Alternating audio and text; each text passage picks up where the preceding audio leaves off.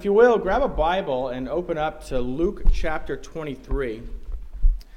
So we've been working our way through the 7 statements that Jesus made while he was nailed to the cross, 7 distinct statements. And next Sunday, on Easter Sunday morning, we'll be celebrating the resurrection, but we'll also be considering the words that Christ spoke to the criminal on the cross next to him. When Jesus says, "Truly I say to you, today you will be with me in paradise."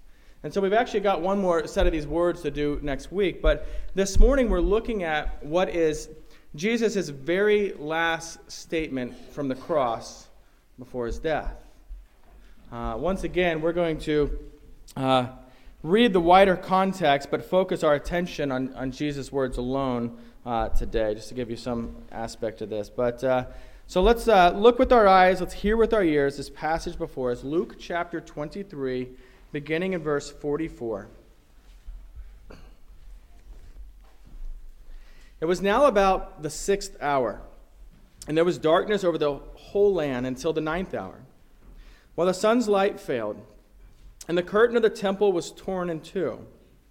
And Jesus, calling out with a loud voice, said, "Father, into your hands I commit my spirit." And having said this, he breathed his last. Now, when the centurion saw what had taken place, he praised God, saying, "Certainly this man was innocent." And all the crowds that assembled for this spectacle, when they saw what had taken place, returned home, beating their breasts. And all the acquaintances, the women who had followed him from Galilee, stood at a distance watching these things. The grass withers and the flower fades. Let's pray. Lord, this is your word. And this morning we ask that you would open our eyes to behold wondrous things in it. We ask that by your Holy Spirit you would apply them to our hearts so that we would understand the gospel, so that we would understand your saving purposes, and so that we would understand how to live and how to die with genuine hope and trust in you, our glorious God. All these things we ask in the name of Jesus, our Lord. Amen. Well, I'll tell you, between doing my first funeral this week, and between Sam and Stephen's accident last week, where God graciously spared their lives, death has been on my mind a lot lately. On top of that, we've actually been spending all this time, 6 Sundays now in a row, where we have been focusing on these last words of Jesus upon the cross. This is something that took place over a mere 6 hours in history in real time, and yet 6 Sundays focusing on this. And today is the final statement. After this, Jesus, the Son of God, dies, truly dies. And these are his last words until after the resurrection. I've always been intrigued by people's last words. They're often written down and recorded. Pancho Villa, the Mexican revolutionary's last words were, some friends he has, "Don't let it end like this. Tell them I said something." And so they quoted him exactly. Dominique Bohors, who was a French grammarian, grammar, his last statement was quite humorously, "I am about to or I am going to die. Either expression is correct." The last words of Oscar Wilde, the poet and the playwright, were either "the wallpaper goes or I go." His actual last words. And while author Francis Rabelais said, "I owe much, I have nothing, the rest I leave to the poor." There's a great story from the Civil War, or as some of you Southerners might call it, the War of Northern Aggression. You're wrong, by the way. But the Union General John Sedgwick was shot and killed right after this phrase came out of his mouth. They couldn't hit an elephant at this distance. Clearly they could. Some of these are humorous things, but a lot of last words reflect on a lot of regrets in people's life. David Cassidy, you young people have no idea who he is. Just think Justin Bieber for the previous generation. Partridge Family fame. He came to the end of his life by simply saying, "So much wasted time." You can hear the regret in that. Karl Marx said, "Go on, get out. Last words are for fools who haven't said enough." And Steve Jobs, who died in 2011, it's hard to believe it's already been 7 years, but his last words were merely, Oh, wow. Oh, wow. Oh, wow. Buddha's last statement has led many people astray. Buddha's last statement was, work hard to gain your own salvation. It's very different from the last words of our Savior that are recorded in this passage here. Jesus, before he breathes his last breath, Jesus says, Father, into your hands I commit my spirit. This is God incarnate, dwelling among men and women and children, put to death by the very people whom he created, the very creation whom he came to redeem, to gather this people for himself forever. It's this question, though, how does God end up on a cross? How does the Son of God end up on a cross uttering these last words? I'll tell you, there's a parable that Jesus teaches in Mark chapter 12. And this parable is about this man who builds a vineyard, and he puts up the walls, and he puts everything together. And then the man leaves the country, and he leases this vineyard out to tenants who are to farm the land. And the agreement is they'll give something at the end, a portion of it. Later, the owner of the vineyard sent a servant to collect some of the fruit. But the tenants decided they would beat the servant instead, and they sent him away with absolutely nothing. And so the owner of the vineyard sends another tenant or another servant who goes to the tenant, and they beat him. The one after that they kill, and more were sent, and some they beat, and some they killed. And so finally, the owner of the vineyard sends his own son, and the evil tenants had this to say. They said, this is their heir. This is the heir. Come, let us kill him, and the inheritance will be ours. They killed the son. And then Jesus asked the Pharisees, who he's speaking to presumably here. He says, what will the owner of the vineyard do? And Jesus answers the question for them. Jesus says, he will come and destroy the tenants and give the vineyard to others.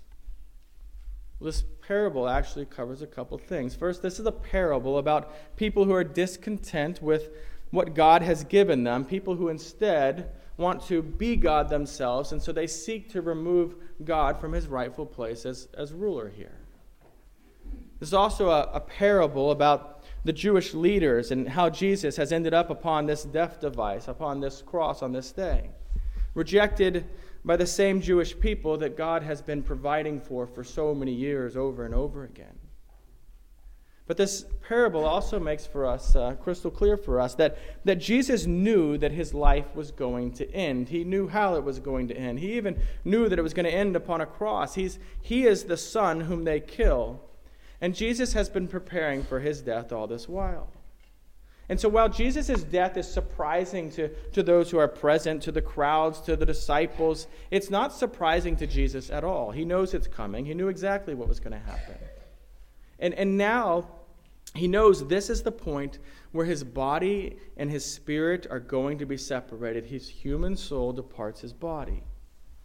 If you've ever been to a funeral where there's an open casket and you looked at the body of someone you knew, a relative or a friend, I know it's hard to put into words, but you probably experience the same thing. You look at them and you see that it's their body, and yet somehow you can tell something's not right here. It's not really them. It's not, their soul is missing from their body, and you can just tell, even though it's hard to put into really words to explain it. That's what we're seeing about to happen here. But before Jesus departs, he says these words, Father, into your hands I commit my spirit. When we read the passage earlier, did you notice this little detail regarding the volume of Christ's voice? We kind of expected, even though it says right there in the passage that it was a loud voice, we kind of expect that it was some sort of a whisper or something, but it wasn't. It was a loud voice. And the reason is that we've said this in the past weeks, but Jesus is in control. It's not a faint whisper. He has strength to speak loudly in this moment. He truly lays down his own life, and that is very significant. Also, Luke could have written that after this, Jesus died, and we'd all know what he meant, but he words it very interesting. He writes, he breathed his last. It's almost like Luke is showing us that Jesus at this point just decides to quit breathing. This is it. And that absolutely fits with what Jesus said in John 10:11, where he says, I am the good shepherd, and the good shepherd lays down his life for the sheep. Or John 10:17-18, where it further shows us this, where Jesus says, "For this reason the Father loves me, because I lay down my life, and that I may take it up again. No one takes it from me, but I lay it down on my own accord. I have authority to lay it down, and I have authority to take it up again." Jesus' life was not taken from him. His life was given by himself. So these last words of Jesus, if you've got a reference Bible, you can probably see it tells you that it's a referencing back to Psalm 31:5. You can hear the echo there completely, but there is a significant difference between what the psalmist writes and what Jesus actually says. The psalmist says, "Into your hand I commit my spirit. You have redeemed me, O Lord, faithful God." Did you catch that? The psalmist, how's he address God? He calls him God. He calls him faithful God. He calls him Lord. But how does Jesus address God? He says Father. There's something more significant there. He's back in communion with the Father, for one. The forsakenness is over. That Jesus addresses God as his Father was unique at this time, because Jews viewed it as way too intimate, way too personal to call God a Father. And yet Jesus, over and over and over again, beginning from his first trip to Jerusalem with his parents, you remember, where was he? He was in his father's house. He's been calling God his Father over and over again. You read through the Gospels, and over again he's saying, Father, Father, Father. These words in our passage are then this spoken act of contentment. It shows faith. It shows confidence. It shows love to the Father by Jesus the Son. Jesus is trusting him with everything. Do you find it amazing? It's a vague statement, right? But do you find it amazing that if our faith is in Jesus, then his Father, Jesus' Father, is also our Father? And those aren't just flippant words. It means something. I mean, how amazing is it that we can speak to God in prayer and rightly address him as Father? Rightly call him Heavenly Father or Abba Father. I taught high school some years ago, and there was a girl in one of my classes. I had her for many years, and she routinely began her prayers saying, Daddy. And I, to be honest, cringed the first time I heard that. Somehow it didn't seem right to me. But I quickly saw that these words reflected rightly the closeness that we have with God as his children. Children who are welcomed into his family through union with Christ. Daddy is an appropriate word to begin a prayer with for us as children. In John 17:23, Jesus says to God the Father regarding us, he says, "You loved them even as you loved me." That's amazing. Or as 1 John 3:1 tells us, further proves that through the gospel we have become beloved children. Listen, it says this, it says, "See what kind of love the Father has given us, that we should be called children of God, and so we are." Christian, you not only can call God your Father, you should call God your Father, because he is.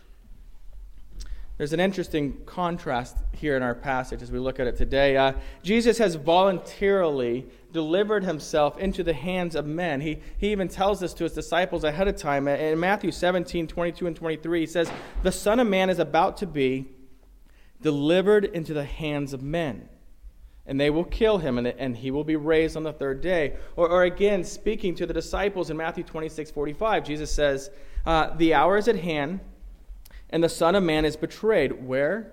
He is betrayed into the hands of sinners. Do you see the contrast in our passage today?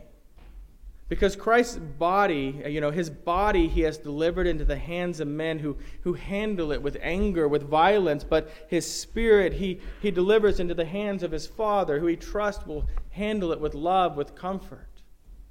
Huge contrast there. This is not only true for Jesus as his Son, but it's true for every Christian, every elect child of God who can, we can trust God. We can trust God the Father with every single aspect of our life. Jesus has trusted his Spirit to the Father's hands. And, at death, quite naturally, and the reason he can do so is that his entire life he has trusted every aspect, every step of his life in the Father's hands. What about us? What about you? I mean, have you trusted your eternal soul into the hands of God the Father? The Apostle Paul wrote in 2 Timothy 1:12 about his trust in God. He writes, and he's writing to young Timothy, a young man. He says, "I am not ashamed, for I know whom I have believed, and I am convinced that he is able to guard until that day what has been entrusted to me." Paul is talking about two things. He's talking about the message of the gospel, but he's also talking about his own life, his own faith. And listen, Christian, if you've trusted in the Lord, then your soul is in good hands. I know it's kind of like the Allstate motto, right? You're in good hands with Allstate. I don't know if you're in good hands with Allstate. I don't know that we have Allstate, but I honestly don't know.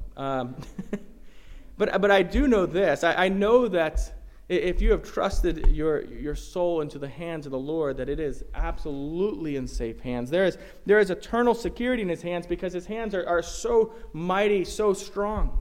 So much so that Jesus can say of Christians in John 10:29, he says, "My Father who has given them to me is greater than all, and no one," right? No one is able to snatch them out of the Father's hands.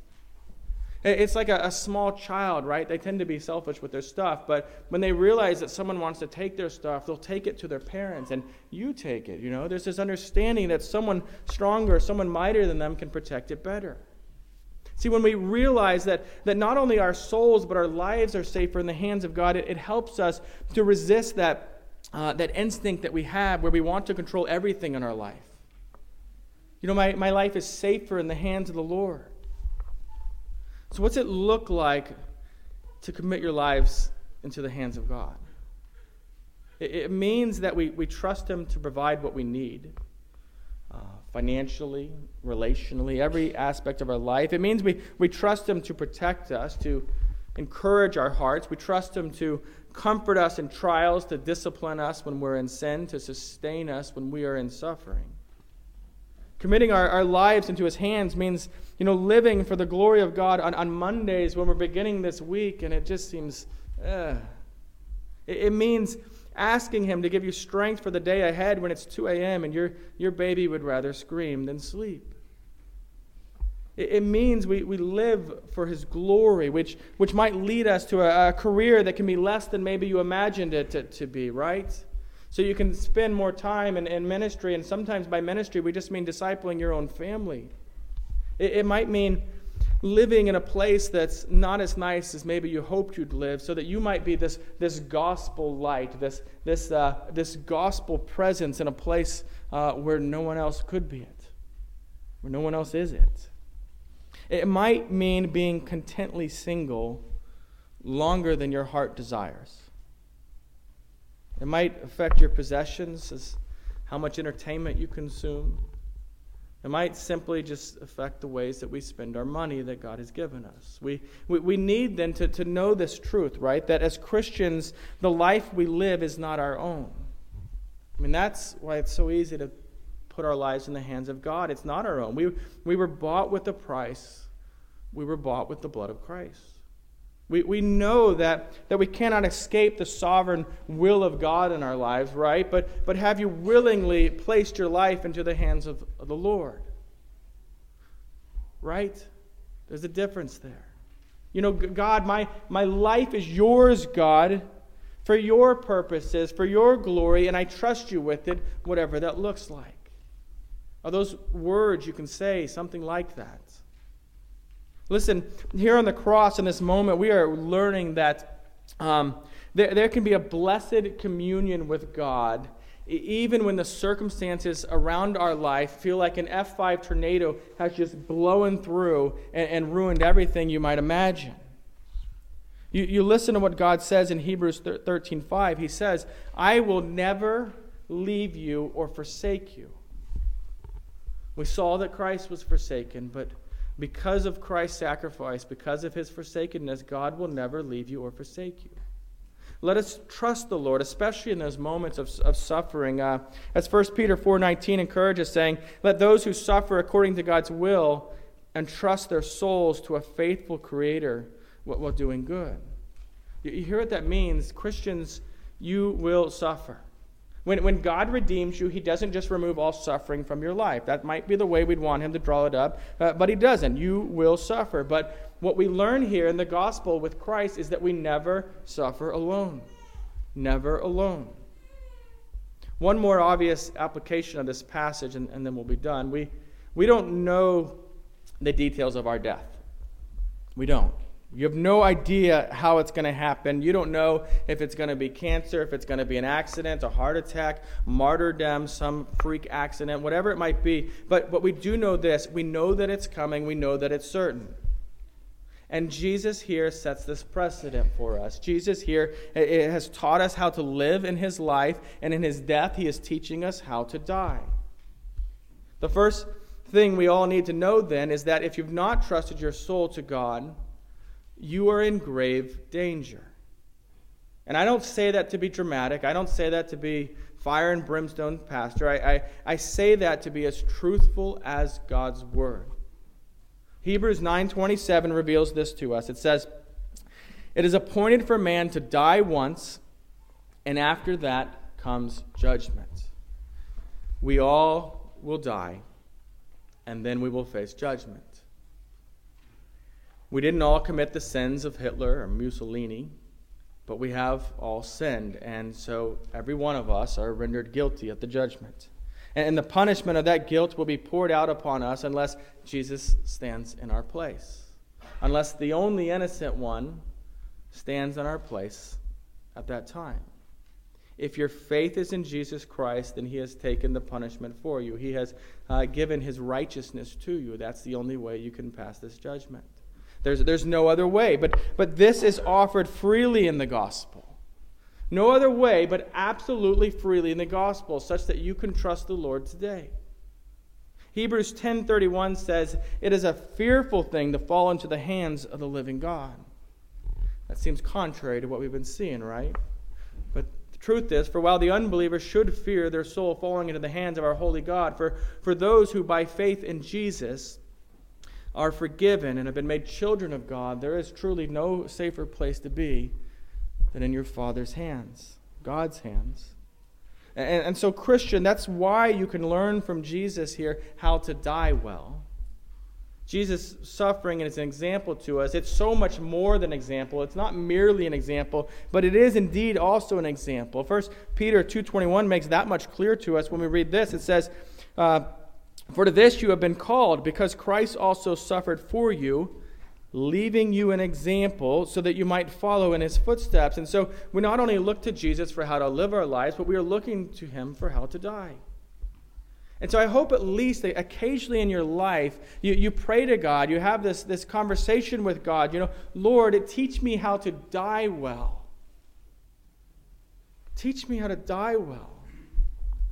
We want to push against the fear that impending death brings to our hearts. Right? I'm not saying you're not going to fear it. Of course you're going to fear it. But I'm saying you go to the Lord with this. You take these fears to the Lord. You learn to push against these natural fears. A.W. Pink once wrote, "Death may be the king of terrors to the unsaved, but to the Christian, death is simply the door which admits into the presence of the well-beloved." And by well-beloved, he means the Lord. What we learn in the gospel and here on the cross is that Jesus has secured victory over death, and so this means that we no longer need to be terrified of death. We really don't. We can say like Paul in 1 Corinthians 15, 55 through 57, "O death, where is your sting? O death, where is your victory? O death, where is your sting? The sting of death is sin, and the power of sin is the law, but thanks be to God who gives the victory through our Lord Jesus Christ." There's victory over death. To not fear, again, will be an ongoing battle for us, but death truly is nothing to fear for those who are safely in the hands of the Lord. J.C. Ryle, one of my favorite authors, says this. He wrote this. He said, "There is a sense in which the Lord's word supplies a lesson to all true Christians. They show us the manner in which death should be met by all God's children. They afford an example which every believer should try to follow. Like our Master, we should not be afraid to confront the king of terrors, death. We should regard death as a vanquished enemy whose sting has been taken away by Christ's death. We should think of him as a foe who can hurt our body for a little while, but after that, there's nothing more he can do. We should await his approaches with calmness and patience and believe that when our flesh fails, our souls will be in good keeping. That was the mind of the Apostle Paul when, at the time of his departure was at hand, he said, I know whom I am believed, and I am persuaded that he is able to keep that which I have committed to him. The first Christian martyr followed the example of Christ as well. Do you know who the first Christian martyr was? It's in the book of Acts, and it's Stephen. And you can hear this echo of Christ's words when it's recorded Stephen's death. In Acts 7:59 it reads, and as they were stoning Stephen, he called out, Lord Jesus, receive my spirit. And that was his comfort at the time of death. It's been an example for many Christians throughout history. I remember reading years ago about the death of Lady Jane Grey. She's not the person the tea's named after, completely different. Lady Jane Grey was an 18-year-old girl who was a Protestant. And in 1553, she was chosen to be the Queen of England, 18 years old. Her reign lasted a mere 9 days as Mary, the Mary who is commonly known as Bloody Mary, took over and sentenced her to death by beheading with an axe. Jane was pretty amazing in a lot of ways as she faced this time in her life. She had a 19-year-old sister who she wrote a letter to while she was awaiting the actual execution after already being sentenced.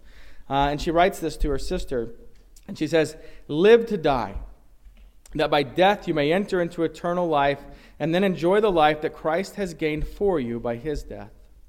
Don't think that just because you are now young, your life will be long, because young and old die as God wills. It's an 18-year-old girl writing that.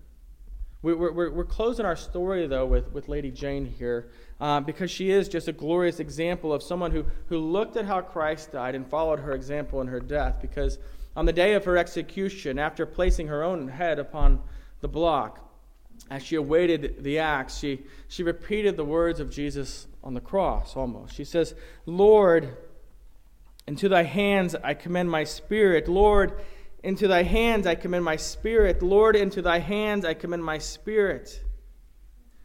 And then the executioner swung the axe, and Jane's body was dead. But her soul, her soul was safe in the hands of God her Father, her Lord.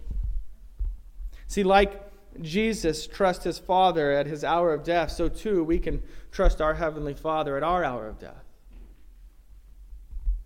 The Lord gives us in this passage, in these last words, the last thing we really need for the Christian life. He teaches us how to die well, how to die even for the glory of God. Let us pray. Heavenly Father, thank you for your word. Thank you for these specific words spoken from the cross, calling us to see beyond death, calling us to trust our souls into your care. Lord, please give faith to all who lack it this morning. Work redemption in their hearts. And Lord, please strengthen the faith of all your children present this morning. Work all that we have learned today into our hearts. In the name of Jesus we pray. Amen.